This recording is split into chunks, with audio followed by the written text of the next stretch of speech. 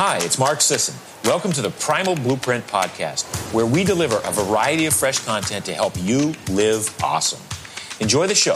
Engage with us online at marksdailyapple.com and on social media, and send your questions to info@primalblueprint.com. Hey everyone, welcome back to the Primal Blueprint Podcast.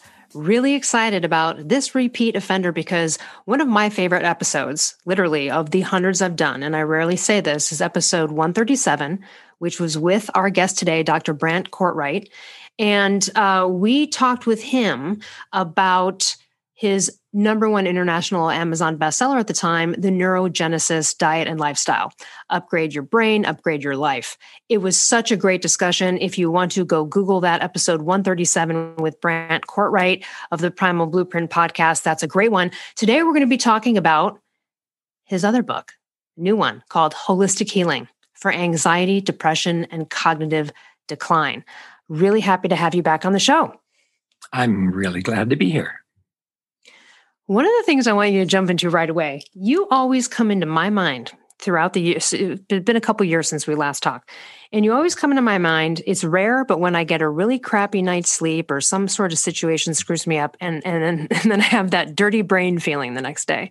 And I remember you describing that and what needs to take place and why sleep is so important. Now, I know we're going to be going into another direction here, but because that always comes up in my mind, I would love you to describe that. And I think that's such a palpable thing we experience. You know, you've been up, you're getting crappy night's sleep, and your brain's not right. No matter how much you shower, you feel dirty. Can you get into that? Because it's one of my favorite explanations, because it's something I wasn't aware of.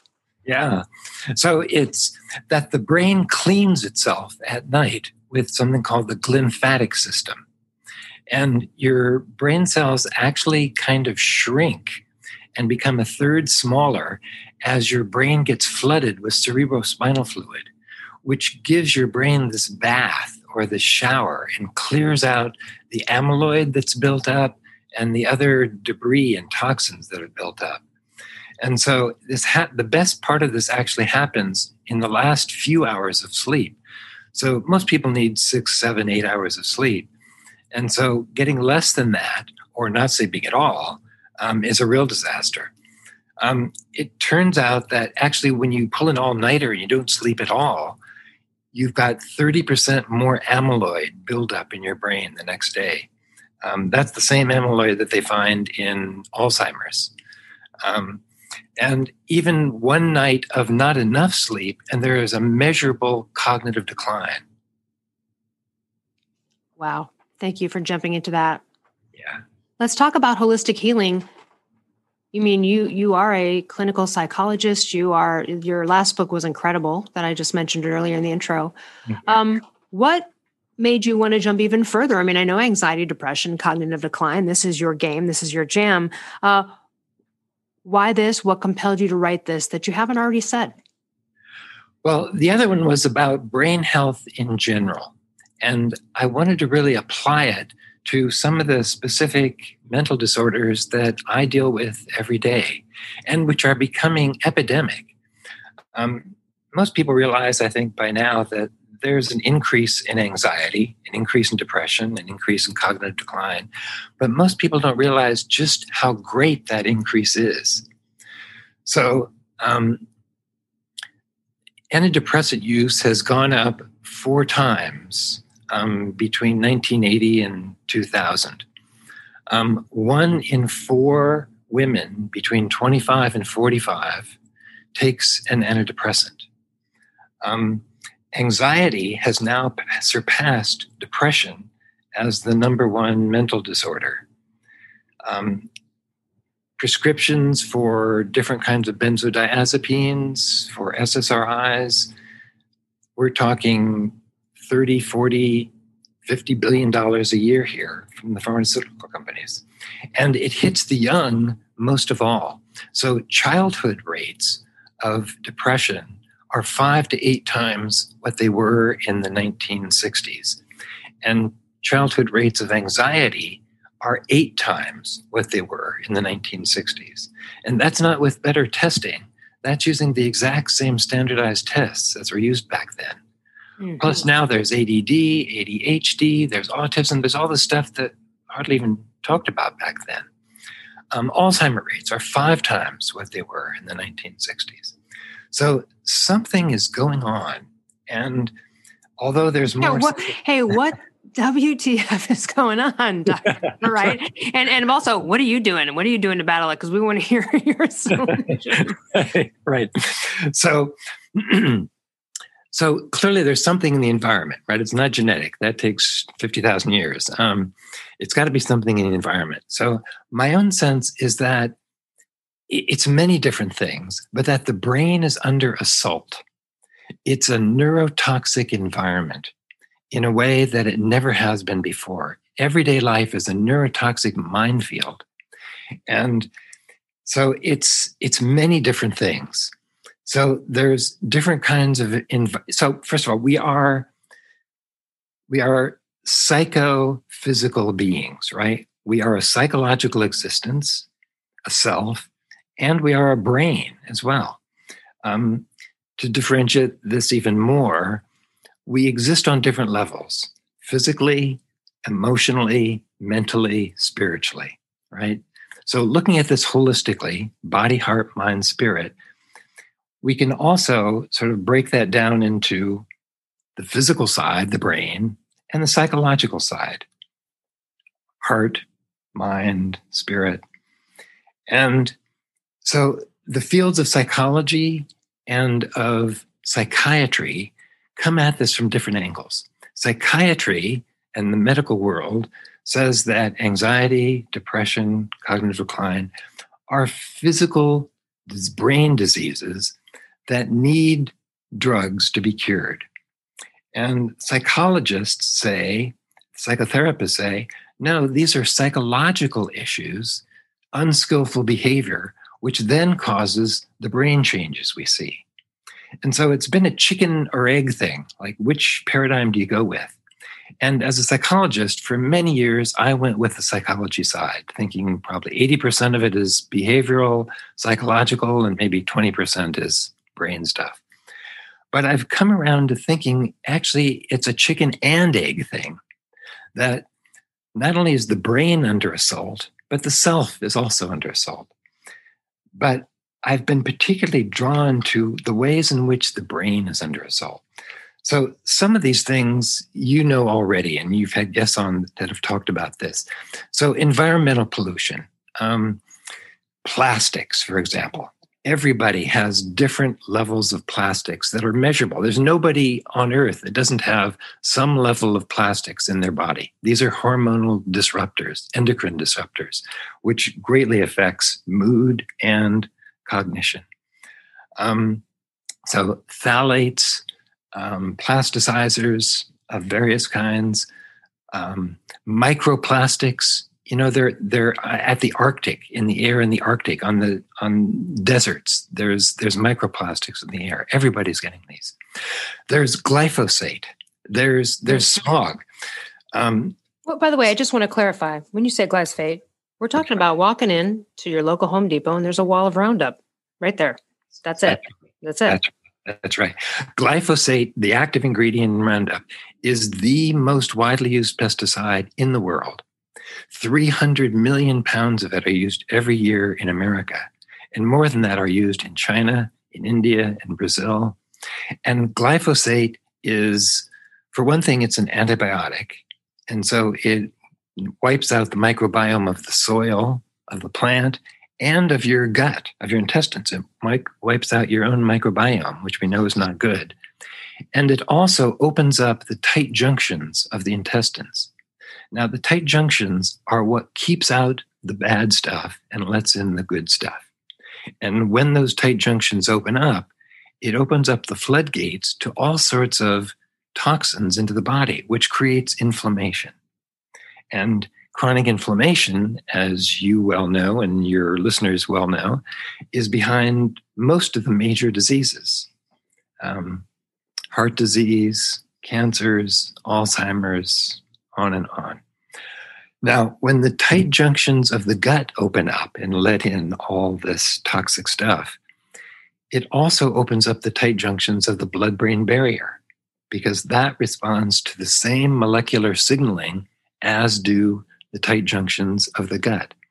So glyphosate not only lets in stuff into your gut, it also lets it into your brain. So we go from leaky gut to leaky brain. Now, when the brain... I'm like, what? I'm like, oh, what a downers. But it's so... Okay, before we go further, and I'm going to take a little left turn, I promise to get back. But in talking about this substance and in general, before we got on air, you mentioned that you are currently in the state of Kauai, or you're in Hawaii, but you're on that island. And there has been such terrible news out of the Hawaiian Islands in the past few years, right? Lots of couple documentaries done on killing paradise because of the pesticides and these types of chemicals that they're using to, test GMO crop corn and things like that are really killing the earth. Not to mention they're just spraying all around with with abandon because there's no rules about having to report what they do. And so there has been a lot going on in the islands right now as sort of like this, hey, you guys are testing all your chemical shit on our, soil and you're ruining it. And you're ruining it, and you're ruining us. So let's talk about how this affects soil, the plants, and then when we eat it, because I know that that's an argument for, yes, if we can do organic as much as possible, but aside from directly, spraying our own lawn, can you tell us how it sort of gets into the like what it actually does, what it's doing, and why would they use it? Give us a layman's explanation of why this is, so advantageous to them. Well, it's advantageous because they have genetically bred certain crops to withstand high amounts of this, meaning like 8 to 10 times that you would just spread on a regular lawn or a garden. So certain crops, like cotton, for example, are genetically bred to take huge amounts of glyphosate. And so glyphosate, it gets into the soil and kills all of the microbiome, a lot of the microbiome in the soil. It kills the microbiome of insects, which is why it's a pesticide. And in that process, it makes plants less able to take in the nutrients. And so a lot of commercial food is lower in vitamins and minerals because of this. Now, in the Midwest and in the South, they use so much of it that it's in the dust. It's in the rain. It's like, it's a kind of a crazy idea to begin with, to think that we can poison the earth. That's not a selling point. Ourselves.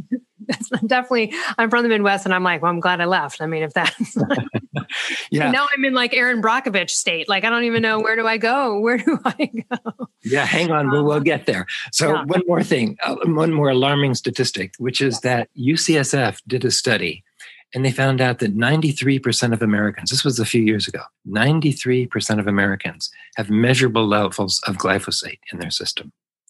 It's probably even more than that by now.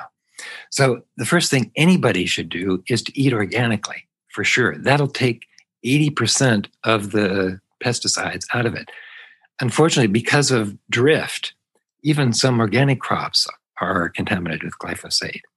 But if you eat very organically, you will be reducing that burden hugely, and you can actually get to the point where it's not measurable in your system. Also, eating commercial meats. Yes. Commercial meats are fed with grains that are glyphosate laden. And so a lot of just commercial meat is terrible, not only because it has a poor omega-3, omega-6 balance, but because it also has hormones and a lot of glyphosate in it. Yeah, and I want to highlight that. I mean, a lot of our listeners know, but if not, for example, it always confused me when I would see a package back in the day and it would be like, no antibiotics. And I'd be like, well, why is that even up? Like, why would you?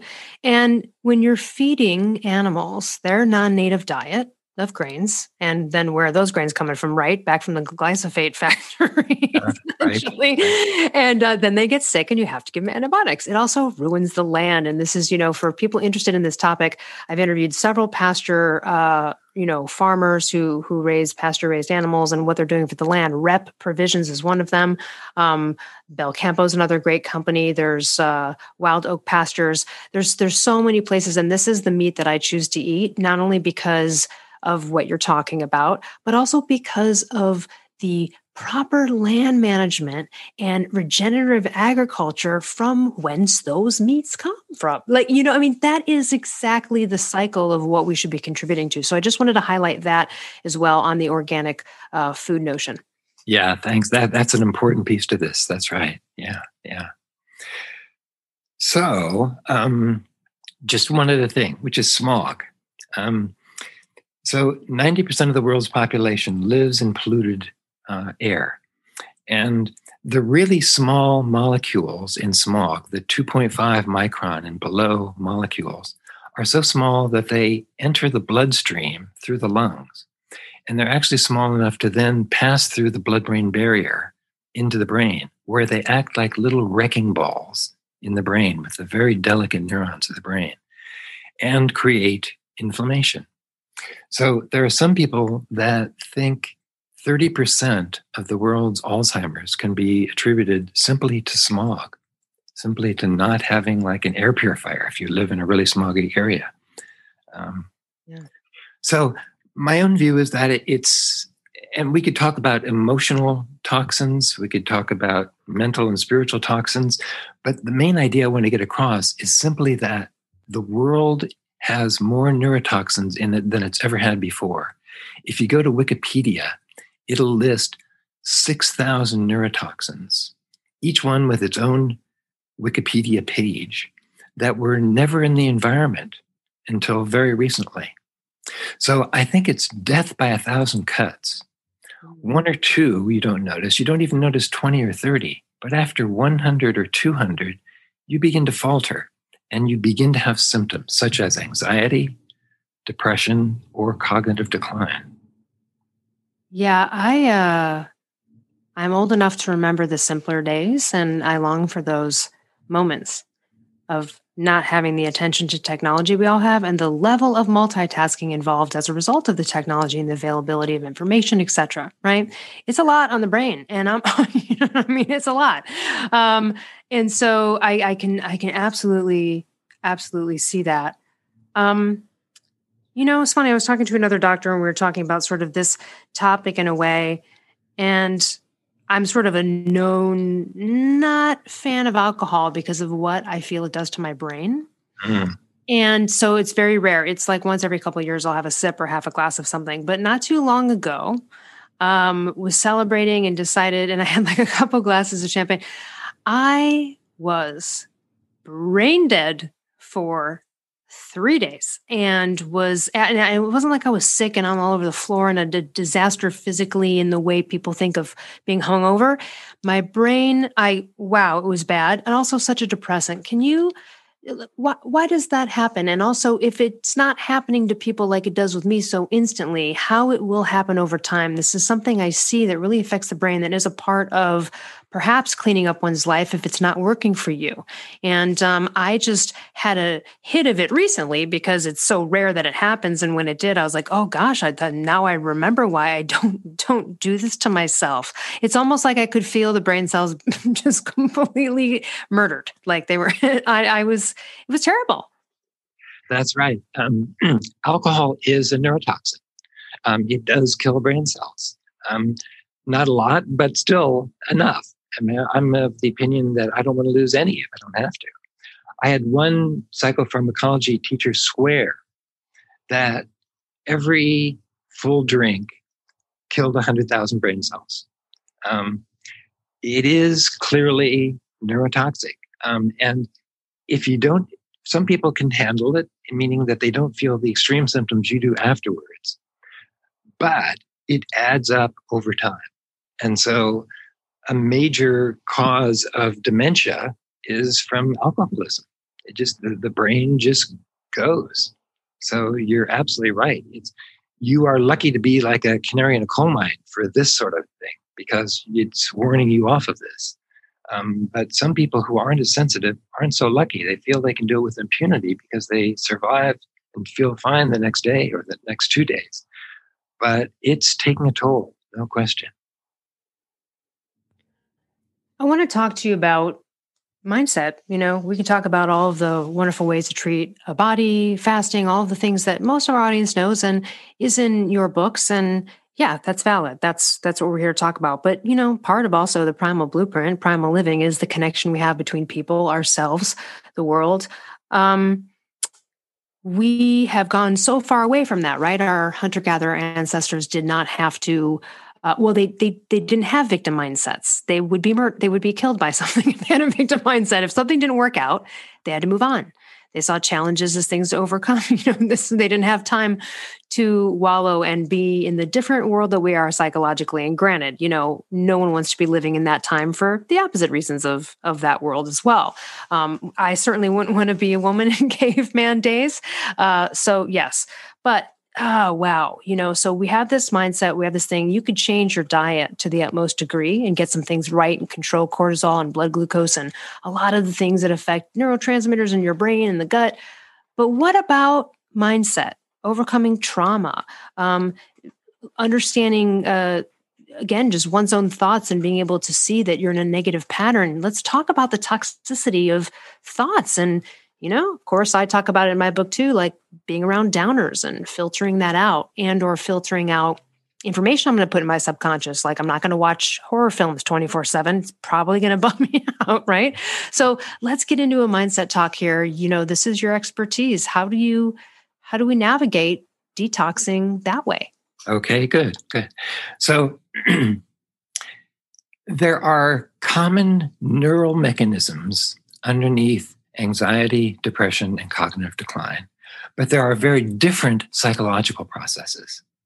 Each of them have their own kind of unique version of what goes wrong. So in terms of the common neural mechanisms, that involves the hippocampus, it involves the neurogenic rate of the brain, and there is a kind of brain healthy diet that I lay out that has 4 pillars: neurogenic, ketogenic, anti-inflammatory, and gut-friendly. And we can go into that. But it's a very different picture when we're looking at the psychological side. And ideally, I think it's good for people to work psychologically and on the brain side. Sometimes people feel better just as their brain heals and gets stronger. Sometimes they get better just working psychologically. But my own sense is that it's best to work with both together. So if we're talking about anxiety, we're talking about a number of different causes of anxiety. Or if we're talking about depression, we're talking about a number of different things that are happening. So with anxiety, for example, one cause of anxiety is, as you're saying, trauma. PTSD, post-traumatic stress disorder. When a person has trauma early on in life, what happens is that it sets the brain on high alert, on red alert. And so the person becomes kind of primed to be anxious, primed to be scanning the environment for threatening cues. And so working with and resolving PTSD is one dimension for some people, for many people, actually, because trauma is a lot more prevalent than we had ever thought until recently. Generalized anxiety disorder is this view that, it's not just, there's different kinds of anxiety. There's social anxiety, there's specific phobias, there's PTSD, but there's also generalized anxiety disorder, which is what most people seem to complain of, that they're stressed. Many people refer to their anxiety disorder as they're stressed rather than an anxiety disorder. But if you look a little further, you see it's really, they're anxious. And generalized anxiety disorder has been kind of a puzzle. But it seems like one of the major causes of it has to do with a discovery of Freud. Freud discovered something he called signal anxiety. Now, I know we've talked, a lot of the discourse these days is how we've gone beyond Freud, and we have in many ways. But some of his discoveries were pretty foundational to really inventing the whole field of psychotherapy. And one of his major discoveries was signal anxiety. And signal anxiety is where the unconscious learns that a certain feeling or a certain set of feelings is very dangerous because it threatens the parents. It threatens the vital tie the child has with their parents. And so the child learns to push those feelings down, to stay away from those feelings. And as that gets internalized, as that feeling, say it's anger, for example, as anger begins to come up, the unconscious goes, wait, danger, danger, danger. Here comes something. Careful. Anxiety floods the system. The unconscious pushes it down before the person even realizes their anger. And then slowly the anxiety begins to fade. That's signal anxiety. And a lot of what we see in generalized anxiety disorder is signal anxiety, where the person is really afraid of some of their own deepest feelings. It may be a feeling of expansiveness, it may be a feeling of shame, God knows what it could be. There's many common culprits here. But at bottom, generalized anxiety disorder is kind of like the fear of being yourself, right? The fear of really feeling your deepest feelings. And to learn to feel those feelings again, to accept them, to be able to express them, that doesn't happen usually in isolation. That's what psychotherapy is for. Because we learn that these feelings are forbidden in relationship, we also need to learn that they are okay in relationship. And so in therapy with a wise, compassionate therapist, these feelings can be unearthed and accepted and welcomed and explored and then expressed. And as that happens, the anxiety begins to diminish.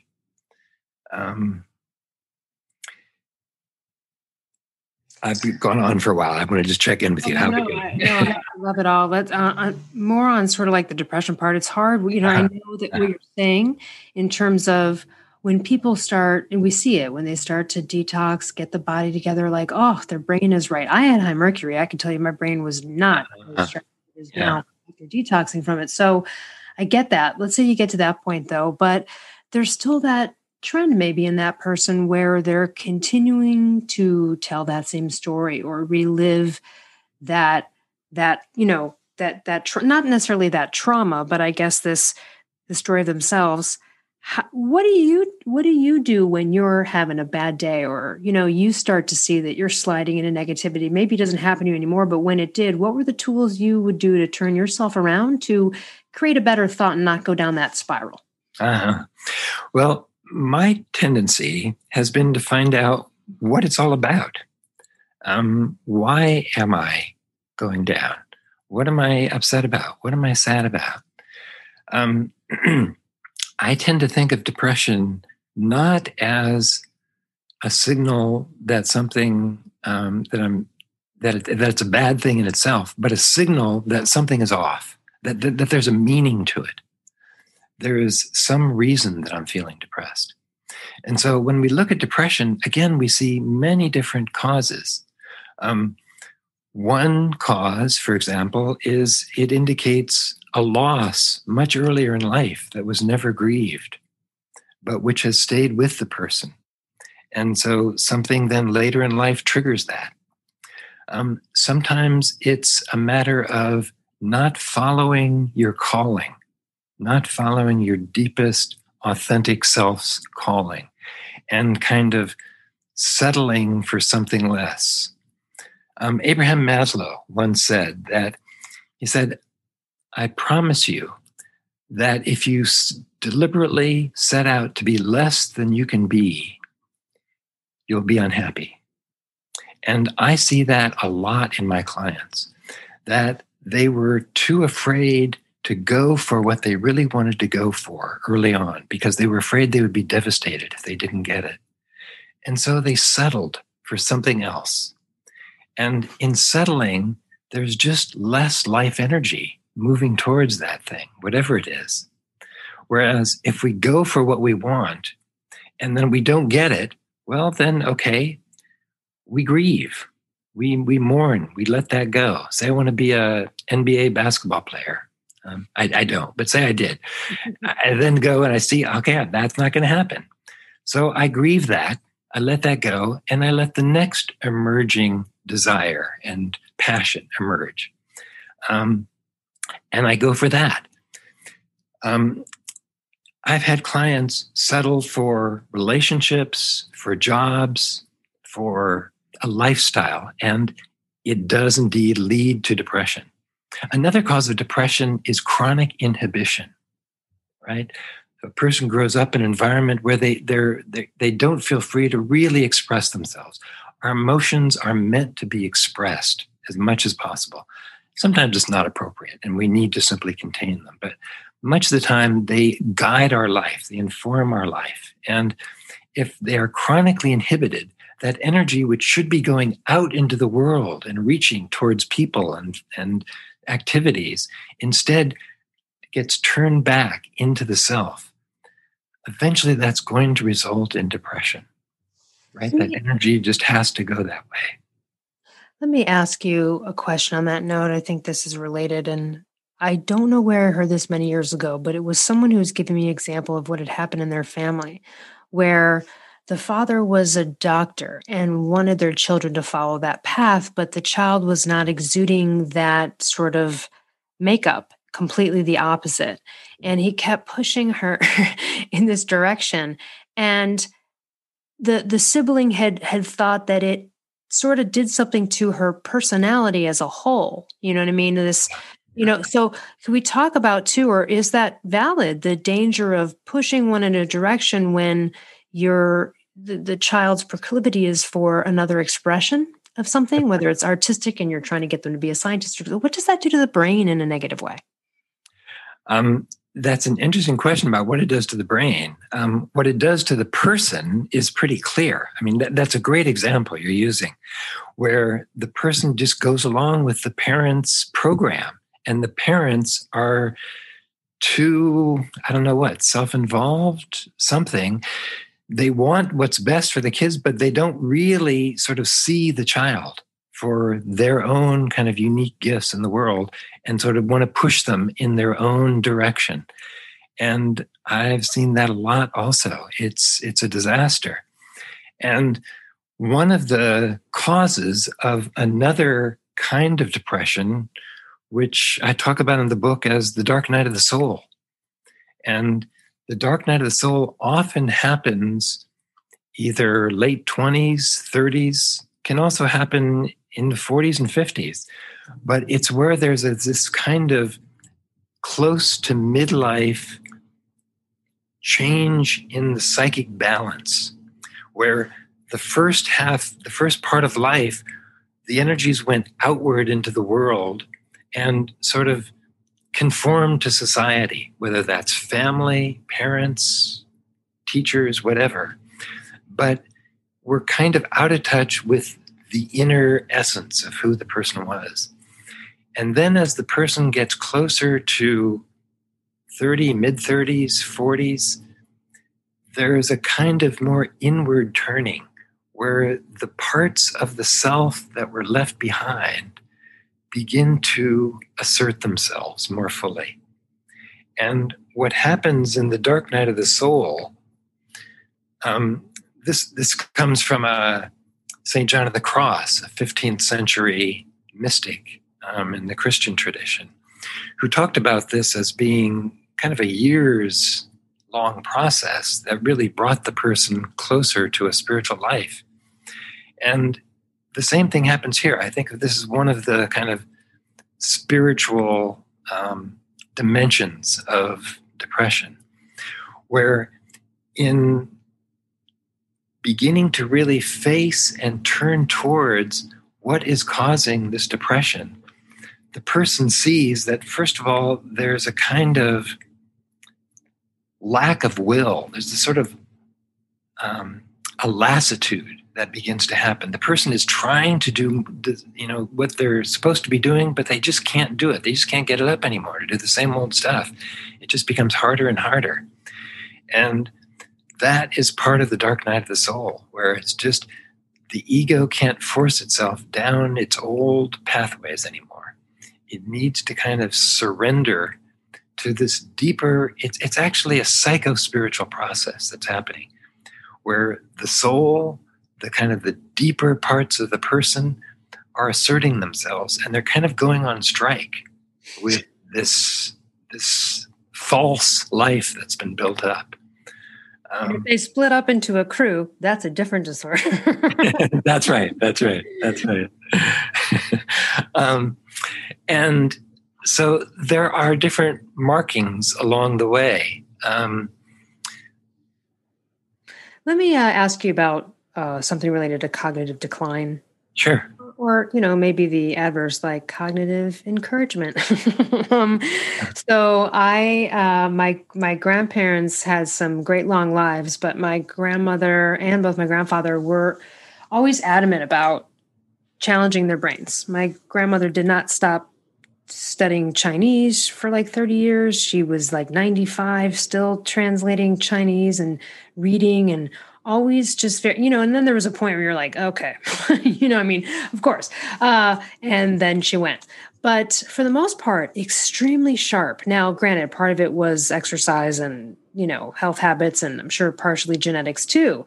But I just feel so different even from many years ago, where I went through maybe a phase over a decade ago where I just wasn't interested in reading and learning and sort of just like, and coasting, and then got into a different space and really started to just sort of soak up a bunch of things and be more of a, student of life in a lot of ways, where things, and again, I suffered from hypothyroidism, so my brain wasn't working so great in those years. Maybe that was it. But tell us about the advantages of continuing to learn and challenging one's brain. I mean, I know people go, I just do the crossword, but is that really enough? And can we talk about cognitive decline and the effects of learning new things? Yeah, great. You've put your finger right on the nail there. The key to not experiencing cognitive decline, aside from taking care of your brain, is lifelong learning. That the brain thrives when it is stimulated, and it is most stimulated when it's learning new things.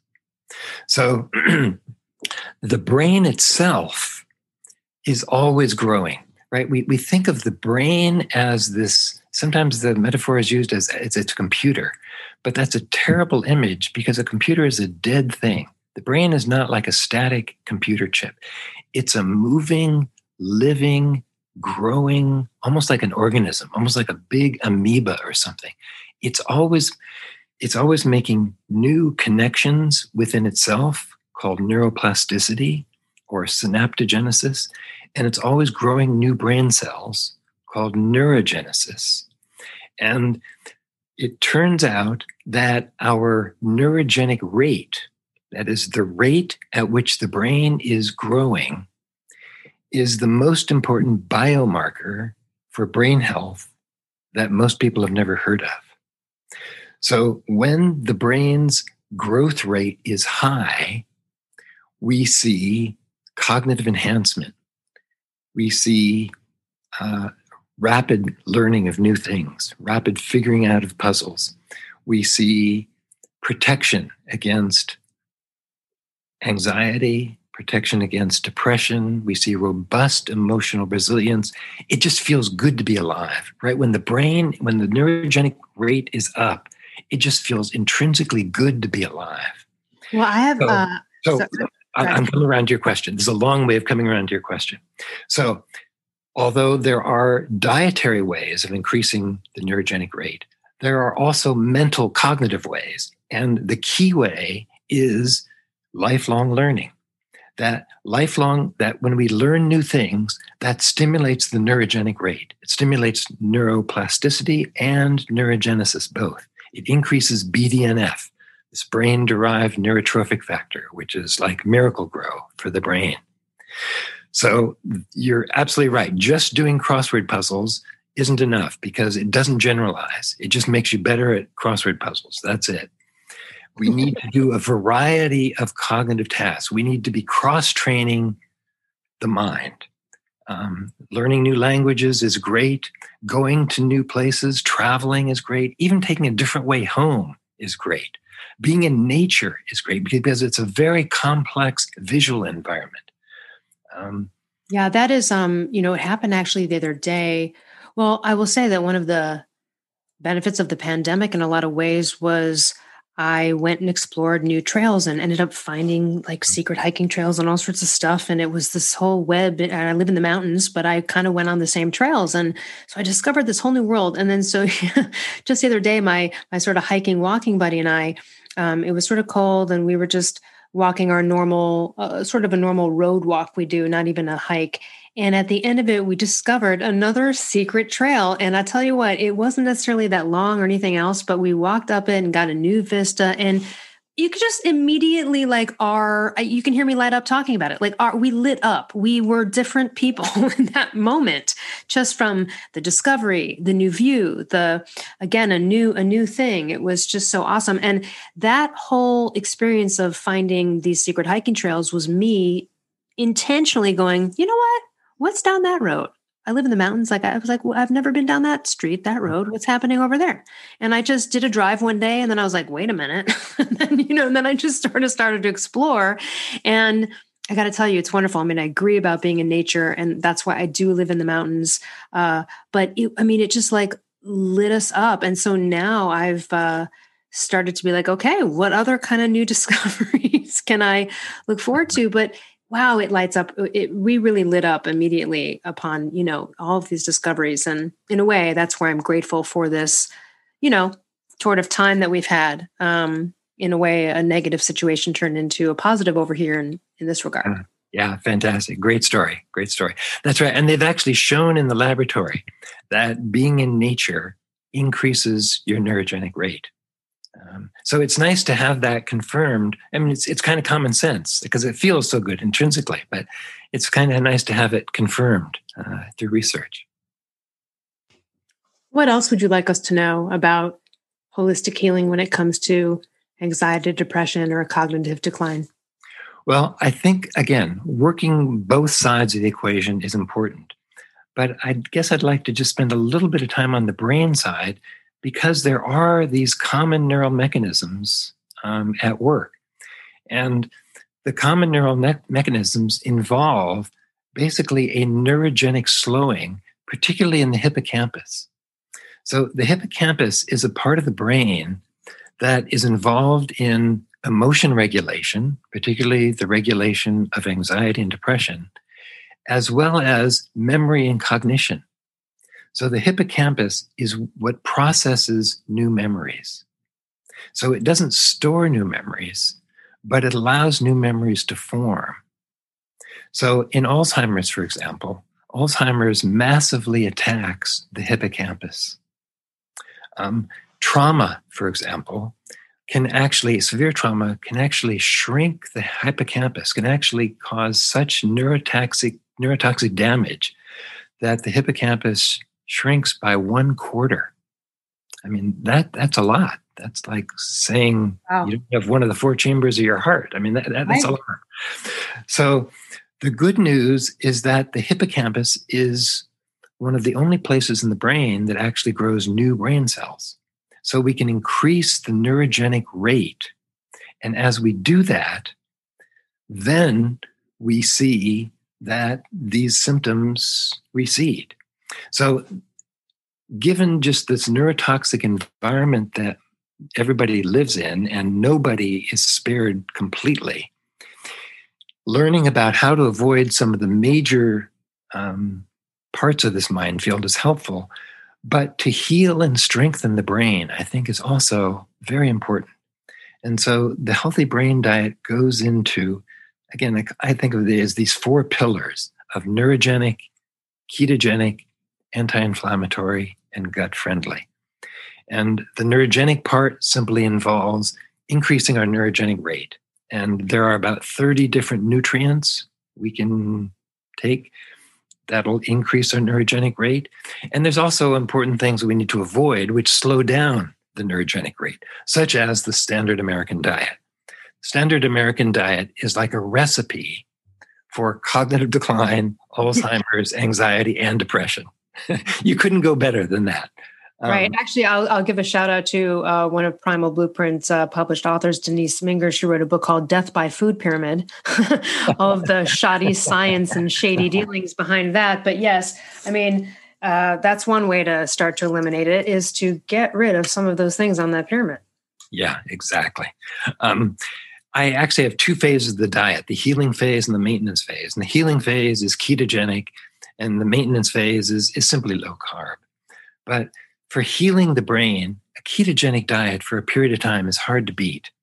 The phrase that many researchers are now using with the ketogenic diet is neuroprotective.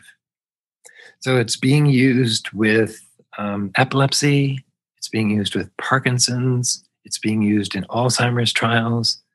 Alzheimer's is sometimes being called type 3 diabetes. And so when people switch to ketone bodies as a fuel rather than just glucose, many times certain cognitive functions come back online.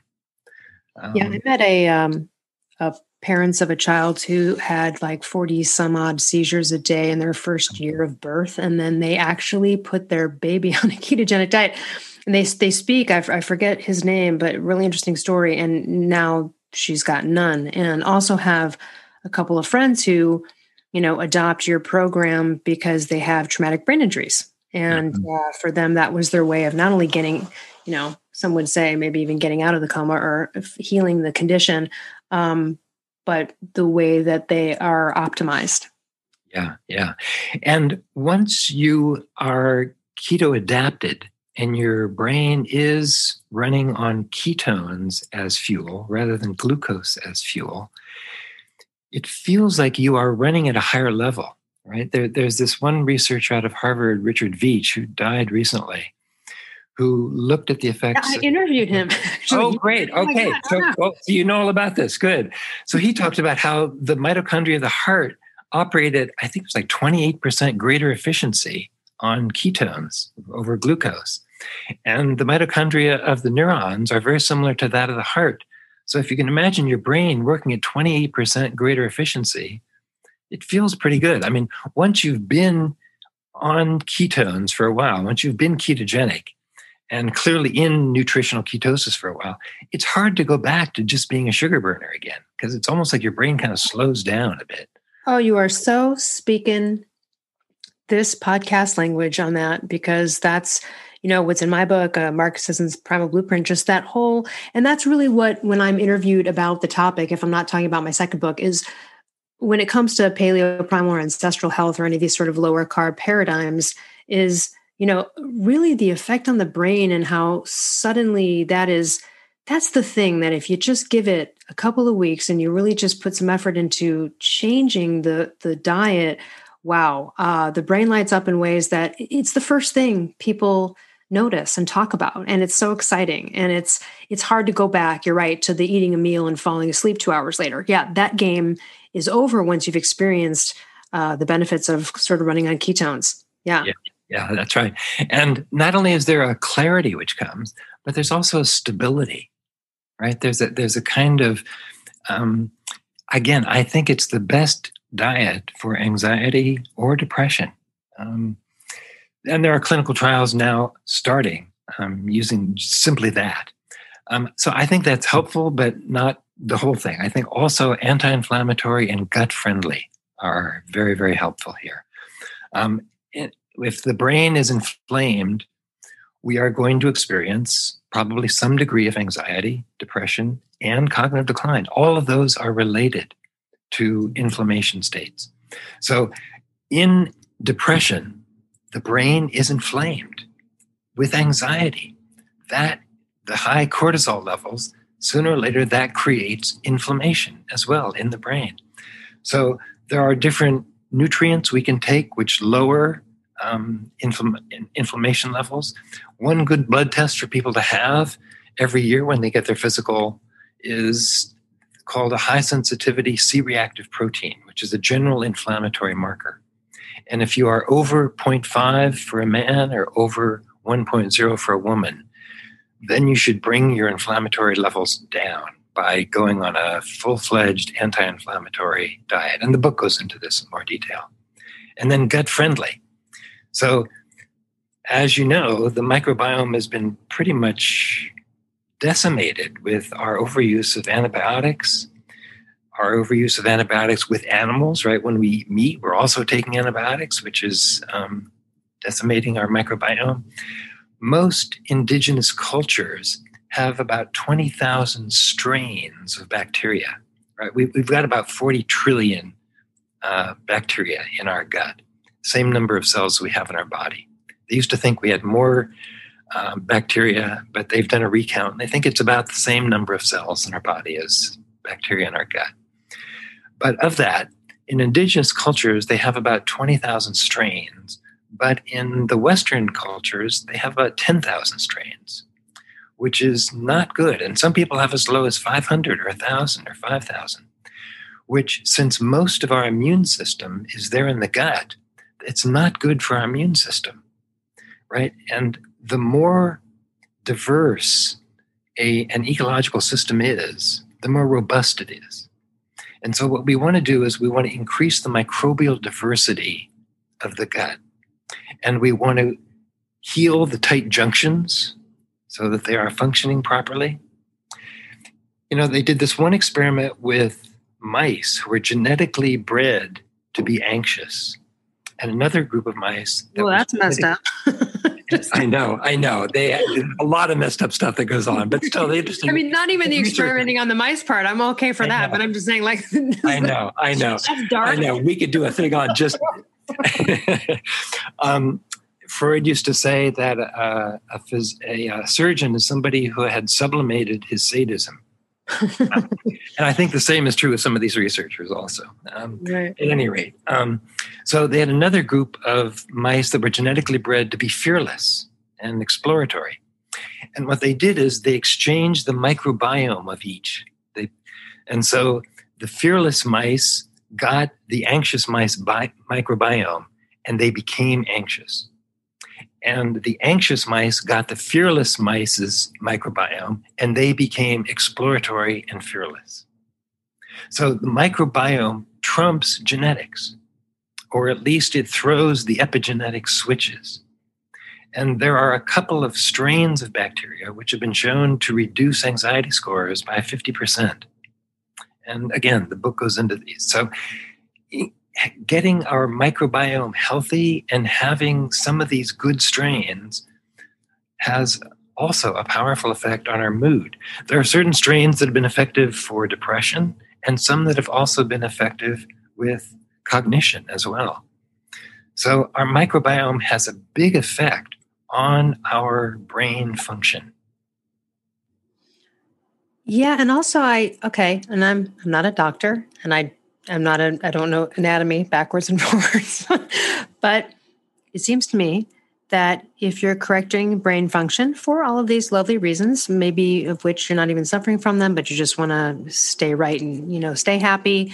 But the brain is in charge of signaling so many other things, right? It would seem that perhaps there would be optimal, widespread function. I mean, I know, yes, like we've already talked about that in a way, but do you know what I'm saying? That connection, it just seems so interesting. Like whether is it because things are firing better? Is it because what are some of the tangential things I wouldn't think about that you might be like, oh, what you don't realize it's affecting is this, you know what I'm saying? Right. Well, it's affecting a lot of things. A healthy microbiome is making sure that the inflammation levels are way down in the brain. 80% of our neurotransmitters are produced by the microbiome. Most of those don't make it through the blood-brain barrier, but some do. And we also, it seems like there's also some bacteria, there's some microbiome probably living in the brain. And so if we've got a healthy blood-brain barrier, we're going to make sure that those are good bacteria as well. So there's also evidence to show that some of the bacteria in our gut influence our choice of foods. right? So if we have really bad bacteria, we tend to be drawn towards sugar. Yeah, I had Candida. Candida does that. Oh, exactly. So it does. Makes you a sugar addict. Yeah. So it kind of raises funny questions about free will, right? Like, who's deciding this? I've been in that game, and I got to tell you, and this is the thing that I think is sad, because this is how I used to feel, and what I try to impart on others is that because it's sort of uncontrollable and seems sort of part of who you are, you don't realize there's like another shot. Like, it's not your fault. Like, it's not, you know what I mean? Like, this, unbeknownst to you, you went down this rabbit hole, right? I mean, I think that's why a lot of people have type 2. They're like, wait, what? I didn't know, you know what I mean? And I get it. Even athletes can go in that direction because they're overcarbing themselves and have a fit body and still be like, wait, why am I headed towards diabetes? So I think some people can accidentally get themselves there. And I think that's one of the things, I experienced, and especially brain fog with Candida. And just, again, this desire for carbs and sugar until you starve it of the thing the crack that it is addicted to.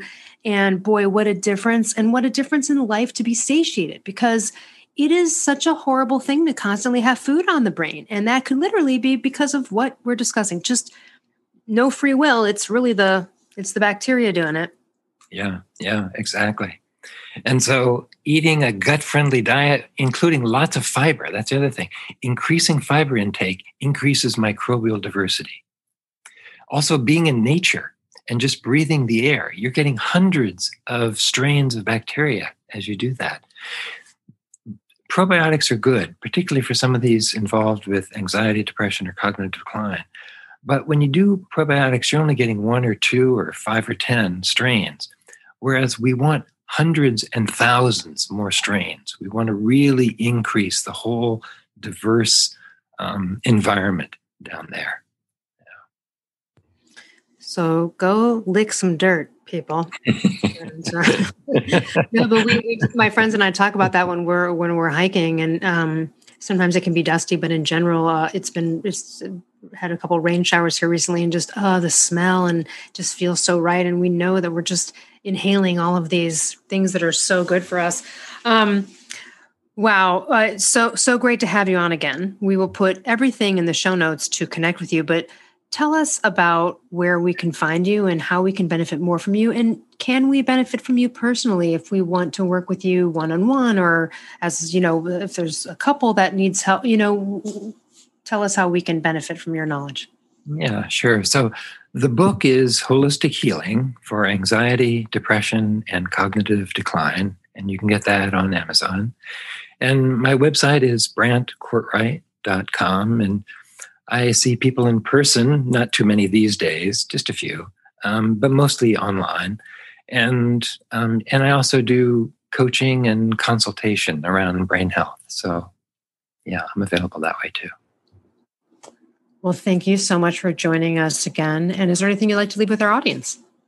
No, it's been a pleasure talking to you. I haven't gone to these places with other people. I really appreciate just the breadth of the knowledge you bring to this. So this has been a fun conversation for me. Well, and last but not least, as of this conversation, you're in Hawaii. You're in Kauai. What are you looking forward to doing there? Is this your first time? Like, give us a little window into that tropical delight.